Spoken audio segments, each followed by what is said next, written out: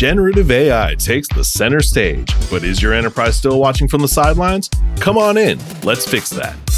This is Not Another Bot, the Generative AI Show, where we unpack and help you understand the rapidly evolving space of conversational experiences and the technology behind it all. Here is your host, TJ. Hello and welcome to Not Another Bot, the Generative AI Show. I'm your host, TJ, and joining me today is David, who has been instrumental in shaping how businesses and enterprises perceive and leverage artificial intelligence, a very well-known name in the industry. Known for his deep understanding of AI's multifaceted impacts and potential, David's invaluable contributions have significantly influenced the growth trajectory of numerous organizations worldwide. His professional journey has been a fascinating blend of technical prowess and executive leadership. Currently, he is the global product lead at Google and the founder and general partner at Data Power Ventures. What truly sets David apart is his visionary perspective and thought leadership. He is a forward thinker who understands not just the technical facets of AI, but also its ethical implications and societal impacts, critically important in today's day and time. He navigates the complexity of this field with a clarity of thought and a commitment to making technology accessible, equitable, and fair. Welcome, David, and I can't tell you how excited to have you here on the show. Thanks, TJ. It's a pleasure. Awesome. Well, let's get started. So, David, could you start by telling us about your journey?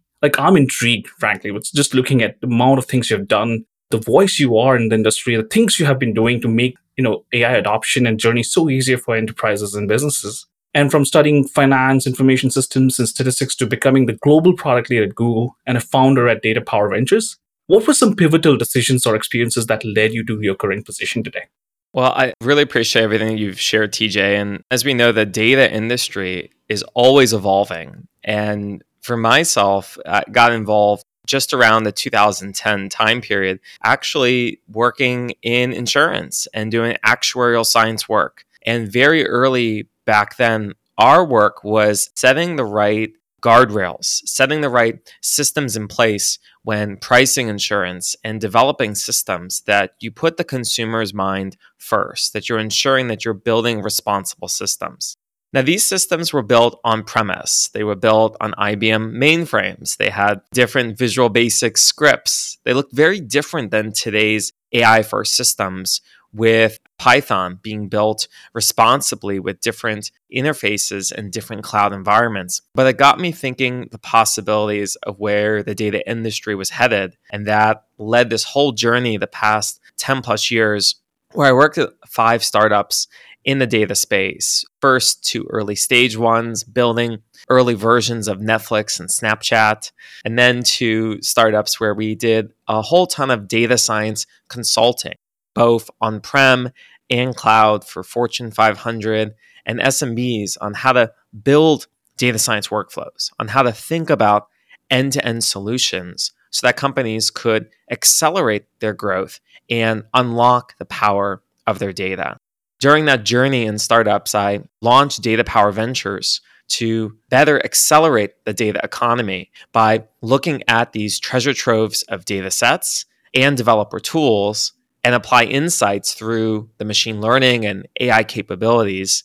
And that journey has continued to accelerate. Today, we have over 25 portfolio companies. And as we all know, the space is continuing to heat up. Today, it seems that AI is on everyone's mind. And beyond being involved in the venture capital space, just about a year ago, I joined Google. I'm focused on their data products, specifically creating insights, supporting, understanding all about the data, ML, and AI landscape. I do a lot of cross-product initiatives where we're working with a variety of models, variety of data sets, variety of testing to build inclusive and to build accessible systems like you commented at the onset. So it's definitely a journey that doesn't stop. And I think that the key to our conversation today will be around these ethical implications. I've always been a big proponent, inclusivity. And that's something that we're starting to see on the forefront today. A lot of thought leaders, especially in the EU and others,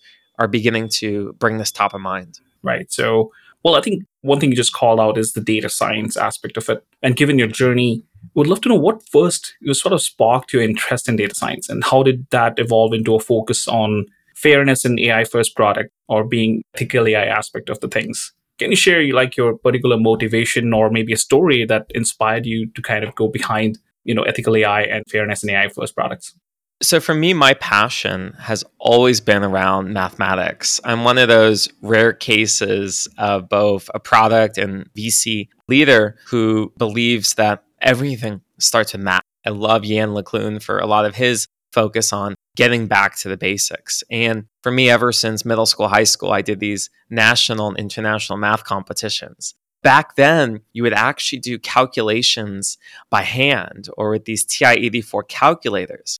And it was so fascinating that before we called it data science, you would insert a new data point and then see how a linear regression would drift based on the impact of that one data point. Little did we know back then that this was called model drift. And this is about the explainability of models that today is being uncovered by tons of platforms, both at the big three cloud and a variety of startups where trying to uncover, trying to be responsible about data. Once I moved on from those days, a lot of the work started, of course, with the classic spreadsheets that we'd see in Google Sheets and other platforms, and then went into the more robust systems of working with SQL and working with Python and R and these programming languages that just the sheer momentum of being there during the evolution of the Jupyter Notebook, of seeing now where any developer could unlock a linear regression or more powerful neural network on their local machine in a notebook and see those results became quite powerful. And that journey's only continued. It was just 2-3 years ago that we could run our own image nets or convolution nets on our own notebook and see right there if something is a dog or a cat. Of course, fast forward through the GPT-powered craze of 2023, we're now looking at much broader use cases, which expand across all sets of both enterprise and consumer businesses. Lovely. And I think my first interaction with machine learning while learning through the process was with R. And Pythons, it's just amazing, how you explain the whole thing and the evolution of, the notebooks from there. So totally. I mean, linear regression, boosted decision trees, those are like, we kind of, build those or run those with R and integration to, let's say, some of the coding tools and SQL Server. I'm glad that you called it out. My SQL Server days, R integration is where it came very close to learning it. So thanks for talking about that for sure. So now that we know a little bit more about your thought process around data science and how you kind of came closer to ethical AI and why you care about it, could you explain the concept of fairness in AI first products? And why is it so critical today with the means of maybe, defining some measures in this context, some examples of how bias in AI can impact real world outcomes, and also some common sources of bias in AI today, like just your thought process around that? Yeah, so I think when you think about any automated product, the goal of automation is to create things that are better, faster for society. And when you're creating AI first products, these are often products that require a lot of nuance to make a decision. The early decision models were the ones that perhaps you and I would apply for a credit card or a home mortgage online and then get an instant result. You've been approved, or we need extra time to process your results. Those were models, but they often seemed very opaque and dark, and it wasn't clear what all the inputs and criteria were. And that, I think, is what spawned a lot of action from policymakers in the States and Europe and abroad to say, it's great that we have automation. It's great that we're building better, faster systems, but are they truly better, faster? We need to unlock these inputs because as a society, we have the responsibility to the user to provide systems that are fair, where the user understands the inputs, where they're given the support and feedback to know why a decision was made. And those decisions go beyond this case of getting approved for a credit card or a mortgage, and now seem to be pervasive all throughout society. There's a lot of startups today that work with computer vision to detect your face, anything from unlocking a phone to at the airport being admitted or not admitted to go through an entry point. Perhaps your visa expired, and that can now be done through automation with AI. But what if your face is mistaken as someone else's face and you're not admitted? You see, here what happens is we're coming into this conundrum of fairness with AI that often, true, the benefit of the doubt is that developers are building with the best intent. I don't think developers are saying, let's build it so someone gets rejected and doesn't get admitted. The challenge with these systems is getting it right for 90% doesn't work. Getting it right for 95% doesn't work. You need to get 99 plus percentage right. And these edge cases take a lot of data to identify, and it takes that data to be built up over time. That's why I actually think to build fairness in AI, it starts with large data sets. It doesn't matter in the long run how large your model is. If this foundation model is, as we've seen many this year, some of them have been hundreds of billions of parameters, some of them have been just about 10 or 20 billion. You don't necessarily need incredibly complex compute and hypertuning, but if you can get a very specific and broad data set, that's the power to bring in more fairness to your models. Yeah, I think that's one thing, as we're kind of moving towards the large language model, especially in our domain even more. We certainly have seen how to kind of make a better one, and everybody is trying to do that with a smaller model size, less parameters, and reducing hallucination and accuracy for sure. One thing that's coming to my mind though is how are some of the common challenges which businesses face today or maybe facing with fairness in AI products?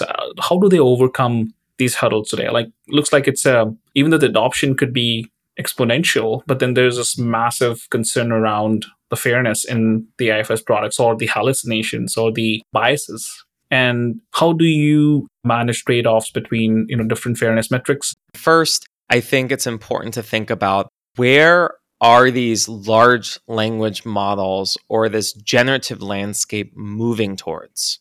It started with these foundation models just in the last couple years and now the last 6 months, right? We saw the evolution of Bard and Bard 2 and Palm and MedPalm 2 and ChatGPT 2 3.54 among many other participants in the space. And a lot of the changes here was to enable flexibility for the data inputs. I think we're starting to move into a space much similar to the evolution of databases.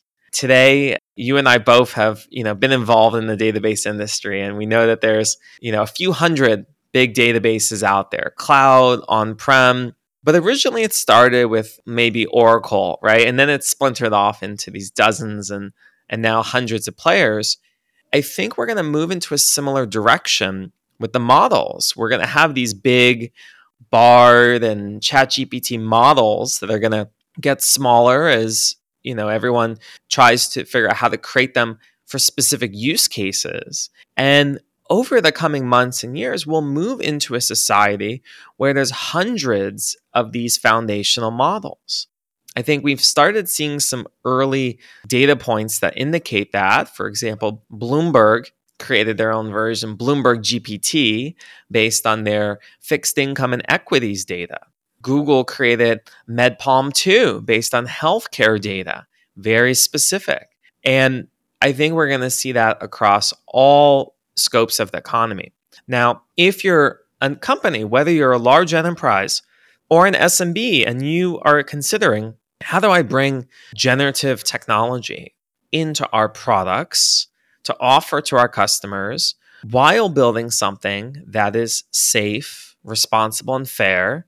I think there's two things to think about. Number one, what in your product or your offerings today, is there a gap that these generative products can enhance to make your product better or to offer additional value to your customers?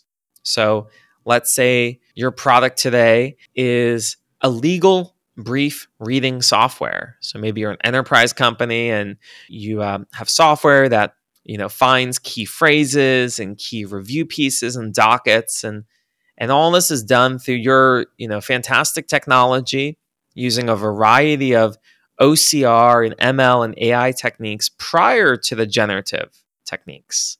But now you're saying, how can we offer more? Well, perhaps, and as I'm speaking about this use case today, right? So I'm offering this free counsel. Perhaps it's, let's take those dockets and then generate summaries based on the content, or generate suggestions about decisions to make.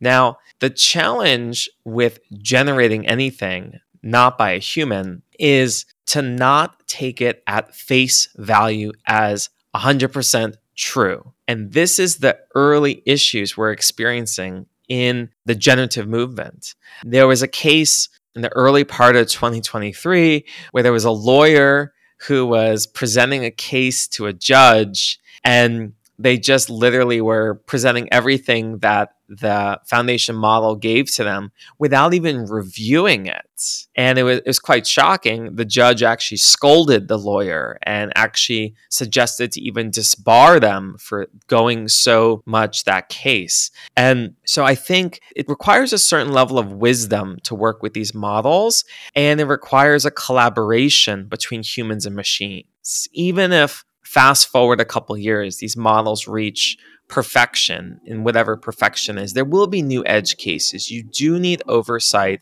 and support to ensure that they're having the right levels of trust and those guardrails. So I share that case. That's, I think, part one about how do you implement it or consider implementing it to your product. Part two is about, you mentioned, TJ, about all these metrics. And as we know in the data science world, there are dozens of different inputs that you can consider. You could start with the basic accuracy, precision, recall, and standard metrics. But the challenge with your model is there's so many things it may get right and so many things it may get wrong. And it's to your benefit to actually track that data for each metric. And over time, see where that performance drifts, whether it improves or not, based on the new data inputs and the training techniques or technology that you use to get better results. You may not get tens across the board or 100% of everything. Maybe early on, one metric is 40% and another's 80%. I think, again, the goal is progress, not perfection. And as long as we're building these systems where it's humans and machines together, then we're going to go in the right direction. Otherwise, when we choose to exclude a human, that's where we see the EU, Commission, and other bodies say, not so fast. We need to consider policy and the impact on society. I think the challenge with the pace of innovation with foundation models is they're both going to unlock opportunity, but they're also going to have a disruption curve. And there's early data showing that, counter to the popular belief that all this AI is going to create more jobs, the short-term disruption is actually going to be quite painful. And we are seeing that across the board. One example is an education company. So this is public data. Maybe if you're someone who has children in college, or you've gone through, perhaps you've been to some of these platforms in the past where you get study tips and recommendations. And this platform is actually called Chegg. Maybe you've gone there, you've looked at textbook, you've got reviews or feedback. Well, Chegg actually has a pretty healthy business, pretty predictable, cyclical, customers coming in on the school cycles. Well, the early data showed that since these large models came out and offered these, free tutoring-ish services where someone could say, hey, is this the right solution to my math problem? And then the model says, oh no, try fixing this. That Chegg's business went down year over year 96%. And now Chegg is scrambling to create their own, Chegg AI model, among other things.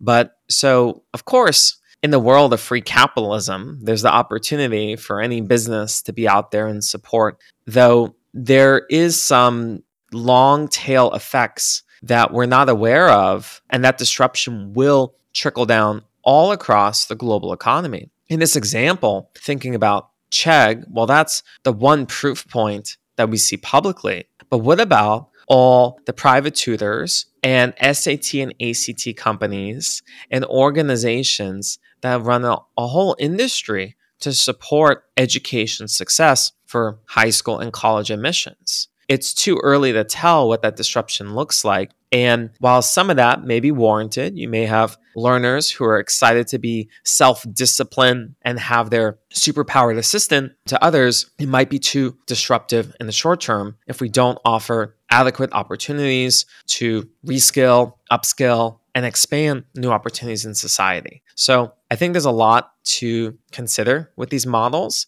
And I think for those reasons, I'm in support with the EU's policy. They just came out towards the end of Q2 with their review on how transparent and fair foundation models are, everywhere from the BARDs to the ChatGPTs and others. And I think their scoring of all these dimensions is a step in the right direction.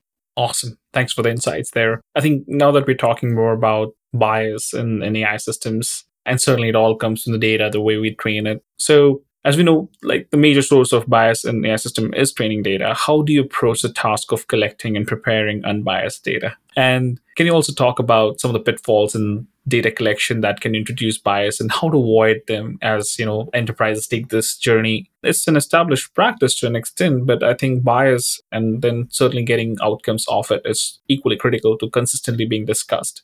And lastly, can you speak through the challenges of identifying and handling hidden biases in the data?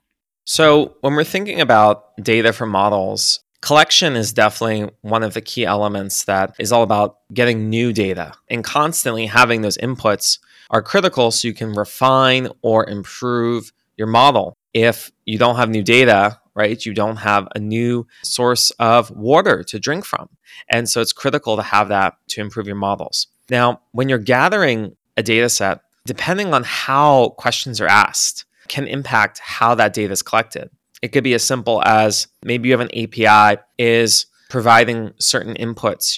This is from an iPhone or an Android device. This is from a web browser or a mobile app. By not collecting certain information, there's certain insights that you would not be able to surface in the first place. So it's important to collect those insights. But second, it's important to be responsible with collecting them. So I don't think data collection in itself is the biggest risk that we're seeing in the space, but it's more about training on the data that's collected and making sure that the right techniques for anonymizing certain information and keeping certain information private, I think that's an area that we need more focus on. If an example of those app usage data provided information such as certain people's demographics, where people live, this can create problematic issues once the models are trained. One really well-known public case a couple years ago is with one of my favorite sports, running. So I do a lot of half marathons and marathons. I love to run. I love to track my running data. I love to see all the insights here. The leading running platform is known as Strava. So Strava is this app. And for those who run, right, you'll turn on the app and it'll track all your data. And it submits it to the platform. And then you could socially share it with others and then see certain insights on where it would recommend you to run if you're in a certain area. Well, what so happened is that when some people got to a certain area, it recommended a certain place to run, and they were curious because that wasn't the spot that was necessary nearby or accessible to most people. Well, it just so happened that that spot was a specific military base of the United States in an area that most people didn't know about that was classified. And you can see how not thinking about releasing this feature as a product manager, the unintended consequence was like, some of this data got out there, and what if it got into certain hands? Now, what Strava did over time to solve for this, I don't know if it's the full solution, but they did take down that feature. So they're left. But now when you share your running path with a friend, they intentionally exclude the first quarter and the last quarter mile of however far you run, so that if someone finds you in real time, your privacy is secure. So I don't know. I think sometimes when these features are built, I'm always wondering, like, what's the use case that you're building this feature? Do you need it? Are you adding value? And I like that they've met the criticism and have provided somewhat of a solution. But there's a lot more to encounter there. And so this comes back to that whole point about how you consume your data into the model and what those outputs could be. Amazing. While you were speaking, this question kept coming to my mind, and we can go a little bit more technical too, and just for one of these questions. Now that talking about different methods to also reduce bias, I think the mitigation part of it, right? If you have bias, what do you do, right? So now we know there are some pre-processing, in-processing, post-processing methods which exist to reduce bias. First, I would love your thoughts and if you can elaborate a little bit on that. Second, some successful applications of post-processing methods, whether it's calibration or something else. And just like the way you're giving examples, I love the examples, David, by the way. Just the use case and taking example help so much easier to understand. So any examples for processing methods such as modifying the learning algorithm or the function itself and its effectiveness, any sort of knowledge sharing which you may want to call out to maybe the data scientists or the people who are working day in, day out on even the data engineers, like processing and pre-processing and post-processing of the data to reduce bias. David? Yeah, so I think what's really fascinating today is when you think about the generative AI landscape, there's a variety of practitioners needed to make models available. And to be able to work with those, you need, for example, first, the data analysts who are collecting and nurturing that data to then pass it on to these data engineers, which are doing a lot of this pre-processing, ensuring that data is at a good level of data validation or data sanity. And that cleanliness is making sure, like, is the data complete? If you're collecting, for example, let's say we have another scenario where you're creating your own model to generate images, and perhaps these images are very specific. You're focused on generating objects in outer space. And so you're going to collect data. Well, how complete is that? Do the images that you see, first off, are they representative of the model you want to build? So perhaps you have an image of a dwarf galaxy, and then you have an image of actually a planet Earth toy being held by a toddler. So there's a consideration, right? Will the model know that that planet toy Earth is not actually in outer space? It may not. It requires that oversight. And there are tools you can use to generally identify real quickly, like, hey, is this yes, no in the first criteria? But it will require that additional human testing, human validation, or in the loop. I think post development of a tool, it's all about, again, getting it tested, getting it tried out, because there are going to be gaps based on your data. So you might say, generate a solar system. And if all the inputs weren't there before, these models will attempt to find the nearest prediction or find the nearest scenarios that are approximate. Really, when it comes down to it, today the movement, this generative AI movement, everyone's packing up into a pretty little package that here's this LLM or this model that can do XYZ. But if we really drill it down to fundamental data science, we're really just looking at nearest objects. We're looking at these, k-means, or how is a point to another point in the whole collection of your data sets. And it's for this reason, right? It goes back to that scenario I mentioned at the onset of our episode today about what if I did that linear regression by hand and I added a new data point, and then there's that drift or there's that shift in the model. That's exactly what happens when we insert new data points into building these foundation large language models. It's to the point that if you were a data science team managing a model for a company and you're collecting fresh data from the lake, and suddenly 80% of the new data is of a completely different type of image than before. Suddenly, maybe on TikTok, it went viral, kids playing with planets Saturn and Jupiter, and all these images and videos start coming into your data set. You're going to start seeing perhaps this performance drift, this decreased performance, feedback from users, no, this isn't outer space. I don't want someone else's kid in my photo.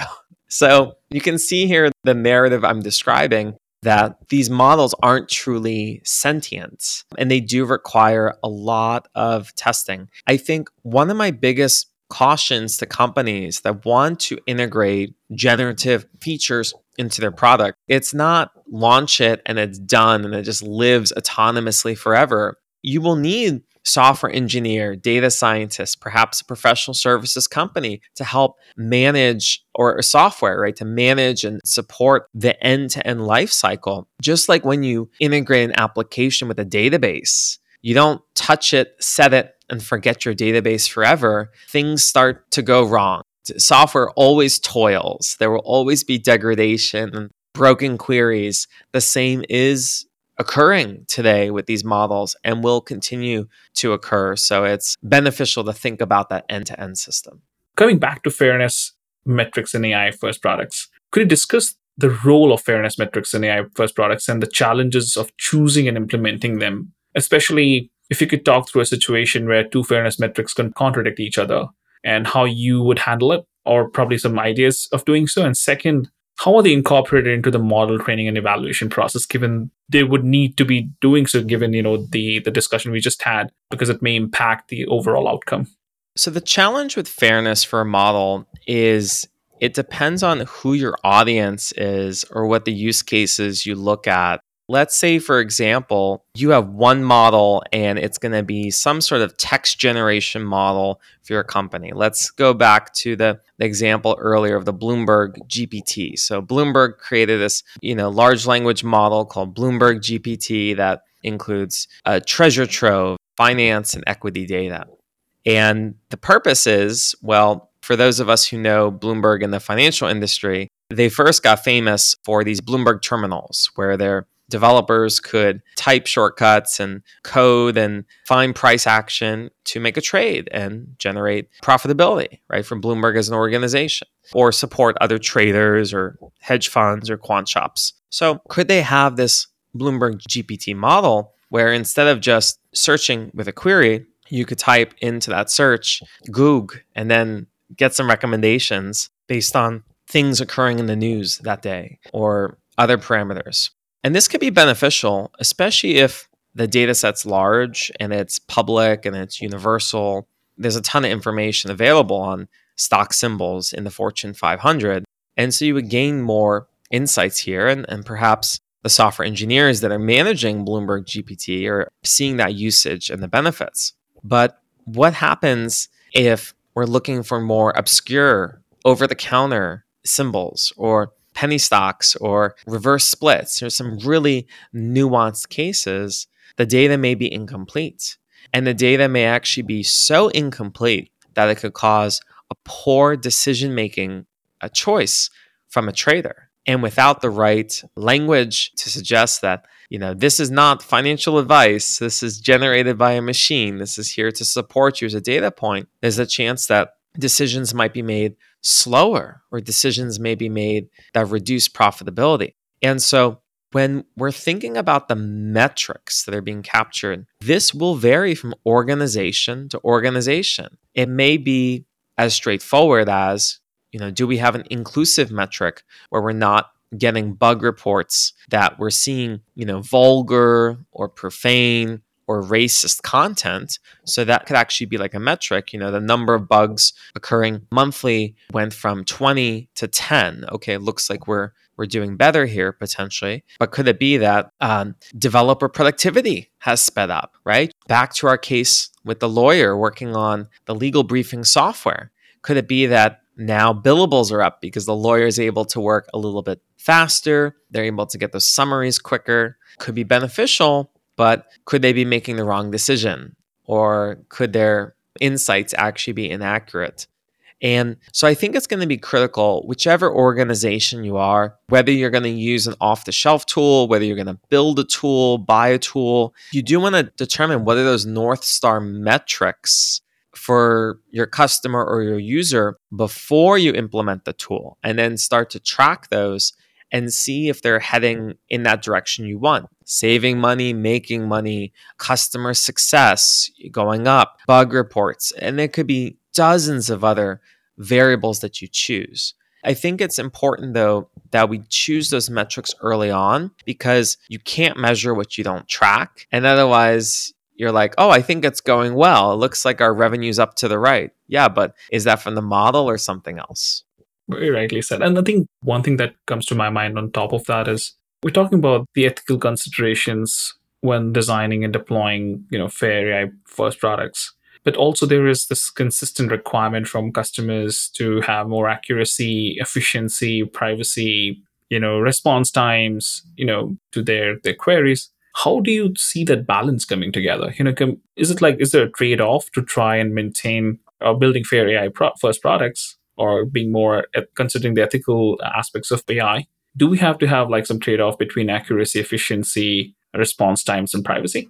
So while from a product perspective, we always think of trade-offs, from a user perspective, I think it's about managing expectations in the sense that the last 6 months, everyone's mom, everyone's grandma, everyone's great grandma knows about generative AI. It took the world by storm, but it doesn't mean the software is perfect. It's not like you take out your Pixel phone or your iPhone and you marvel at that piece of hardware and software, how flawless it is. That when was the last time on your Google or Apple device an app crashed and your phone became unusable, like the blue screen of death we see from Windows machines? We don't see that too often anymore, but we're going to see a lot of early issues with the models. And I think because this industry is so nascent and evolving so rapidly, we need to be willing to give them time to improve and to know that this journey will be taking the next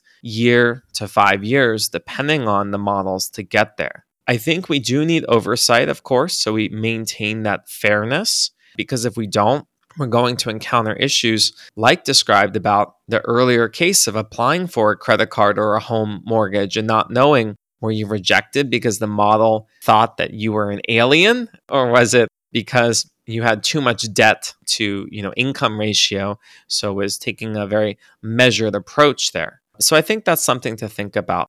And it's all of our responsibility to respect this opportunity. Unlike previous cycles of technology, which were quite theoretical in the AI space, it's quite pleasant to see this transition towards a preeminent technology that everyone can use and sign on to your search engine today on Google and get a generative response. I think it's the early days. And my general take over time is think about job descriptions in the last 20 years. They got to a point where everyone, whether you were a secretary or an executive, usually the job description said experience with spreadsheets, working with, wrangling data, doing some basic insights, right? And today in 2023, if you ask someone, hey, can you work with a spreadsheet? They're like, oh, yeah, sure. I can type some data, do a formula. Well, I think that's the space we're going to move towards with these large language models. We're going to move to a space where there's a ton of products that you use.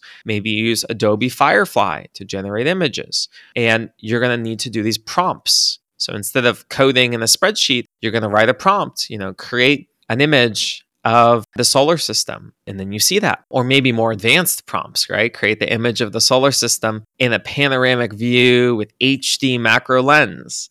And so I think it's also to our benefit as a society that we're going to need to enable the user, respect the user, to be able to successfully use these products. Whenever we've had issues in the past with software and hardware, what do you do as a software engineer? Do you blame it on the user? It's the user's fault. They didn't do it right. Come on, we built it right. We answered the requirements. I think it might be the UI, the UX, the experience, right? Something there. We have to go back and understand what broke, what didn't happen. And so we can ship these models, we can build these tools, but we have that responsibility to enable each and every one of our customers and users to succeed and thrive with them. And I think if we do that both from the data perspective on fairness, the process of building and maintaining these models, and then ensuring that everyone's successful using the technology. While the short term remains unclear, a lot of ambiguity, a lot of change in this industry, I think in the coming years, we'll all have our own version of these super powered assistants that we'll be using to accelerate different parts of our life. Well explained. Well, David, I'll take one last question for you. I think this is critical to land, and it's been just amazing so far, the entire discussion. And this is probably the last question, which kind of brings everything together. One is, and it's purely like your prediction about how the concept of fairness in AI first products might evolve in the next 5 years. I would have asked 10, but with the pace of innovation, I think 5 years makes sense. And particularly in light of technological advancements and evolving societal expectations, and what implications this could have for businesses, and why they should really care about what are things they could start doing now so that they don't have to redo things later on, because everybody also wants to jump into this journey and the wave of generative AI and large language models. So would love to get your final thoughts on those before we sort of say goodbye today. So I think the way that we build a more humane future and improve fairness for models is through continual validation, continual testing, continual providing of that feedback. And it's an uncomfortable thing to do. As engineers, as users, we like to ship product and use product and just have it work. But we often don't want to provide that feedback if it's not comfortable. So I think it's going to require companies that are shipping generative products to make an easy experience for users to share their feedback and to make them know that you value that feedback and that their trust and that their support for your product means everything. Because the only way to get products right, to be fair, is to validate with these edge cases. And although for the purposes of the show, I keep mentioning them as edge cases, they're anything but edge cases. We've seen decisions this year in the court system where the Supreme Court knocked down affirmative action because they believe that's an edge case. But is that so? Millions of people would say no, right? That there's benefits to the world and society to level up the playing field, to bring fairness to everyone. And when I see humans on the court who are elevated to a position of authority to say affirmative action should be knocked down, but who are you to say that? Who says your legal judgment is above another lawyer? What would ChatGPT, what would Bard say to turning down affirmative action? They might say it's actually beneficial for society, for fairness and inclusion. So I think this framework where I'm thinking of using superpowered assistants and having inclusion in systems, it's going to be essential for us to get products right in the coming years. But the only way to do that is to take the approach that the EU is taking. We have to have policy first. We have to have openness and fairness for the models. Because if we don't, we're going to see the early blunders that we saw from ChatGPT, where a persona like Sydney came out that almost caused people to commit suicide. I mean, these are things that could have been completely prevented, but there was carelessness and recklessness from some users. And no organization is going to get it right in the short term, but it's having the commitment of leaders who take inclusive principles, accessible principles, and inclusion by design that will get us there in the coming years. But it's going to be a rocky road, and every model is going to be different. So the challenge is understanding that one model is not all of them. So when someone comes to love Adobe Firefly and says, you made for me this beautiful picture of the solar system, but when I used Midjourney, it didn't happen. Wow, generative AI tech must be bad. No, it's a different model, right? We need that feedback to understand what's going on. So it's definitely a journey. I'm excited for the road we're going to take. I can't wait for the future where all of us are going to be doing some prompt engineering ourselves and building, hopefully, a better and faster world. Amazing. I'll just leave right at that thought you just mentioned. I think that's perfect ending to this podcast episode for sure. Well, on that note, David, I just want to thank you for being here on the show. And I can't tell you how informative and deep these discussions were, and so clear in terms of the fairness, we want to bring in the AI products and why we should consider that first. Totally an experience and a learning for me as well. And I'm sure going to be for the audience. So I want to thank you so much for your time and hope to, kind of have you again, to just discuss this further in some time when all of this adoption on the ethical side of the business for the AI gets even more mainstream further from here. So thanks for your time today. Beautiful. Thanks for having me, TJ. Thank you. How impactful was that episode? Not Another Bot, the generative AI show, is brought to you by Yellow.ai. To find out more about Yellow.ai and how you can transform your business with AI-powered automation, visit YELLOW.ai.